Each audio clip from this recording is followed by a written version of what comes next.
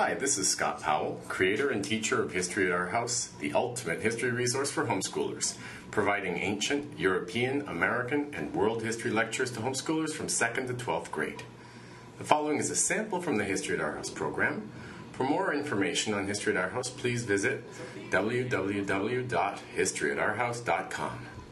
Enjoy. Knowing that the rest of the Greek city-states would rebel against them, the Thebans tried to copy the Athenians and go out and make an empire.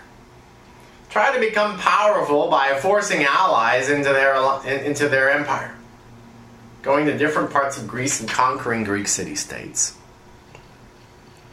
The most important place that they conquered, as it turns out, it's a very surprising fact, the most important place that they conquered is up here, called, oops, I shouldn't have drawn with a red marker there. That's not what I meant to do. Let me highlight it with a different color. Ooh, let's go with that. Macedon, up here, or Macedonia. The Thebans came up here and conquered Macedonia.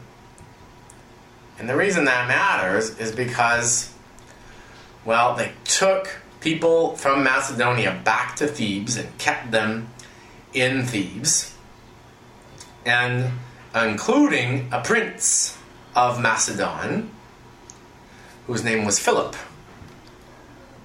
The royal family of Macedonia was forced to give up one of the princes in order to not be completely conquered by Thebes. And Philip of Macedon stayed in Thebes and learned all of Epaminondas' tricks. He learned how the Thebans had become the most powerful of all the Greeks, including how they had defeated the Spartans. And then the Thebans kept on attacking more city-states and gradually exhausting themselves and exhausting all the rest of the other Greek city-states as well. And Philip then was able to return to Macedonia with all of this knowledge taught to him by Epaminondas. And that made Macedonia the most powerful part of Greece, because everybody else had exhausted themselves fighting.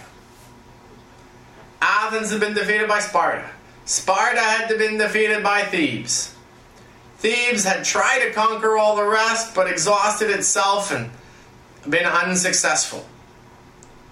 So what had happened with the Greeks fighting each other was that all of Greece became a lot weaker.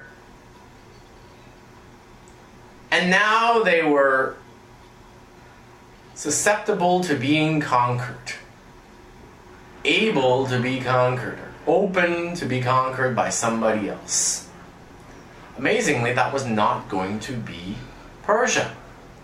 It was going to be this completely unknown place previously, which had been so unimportant up till now. But that's how far Greece had fallen, that they had exhausted themselves so that they could be conquered by Macedon.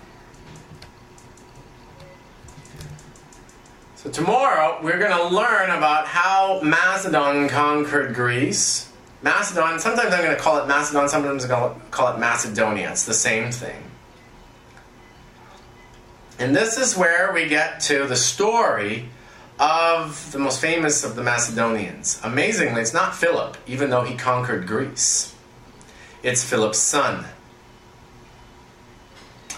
And we're going to get here to another military genius who's going to completely change the history of Greece. I wish I could say it was for the good. I wish I could say that something good was going to happen to Greece. But it's not. The genius that's now going to change Greek history forever is Alexander the Great. So tomorrow we'll get into the story of the conquest of Greece by the Macedonians and of the rise of Alexander the Great, who's going to completely transform the ancient world. Okay, but that's all I'm going to talk about for today.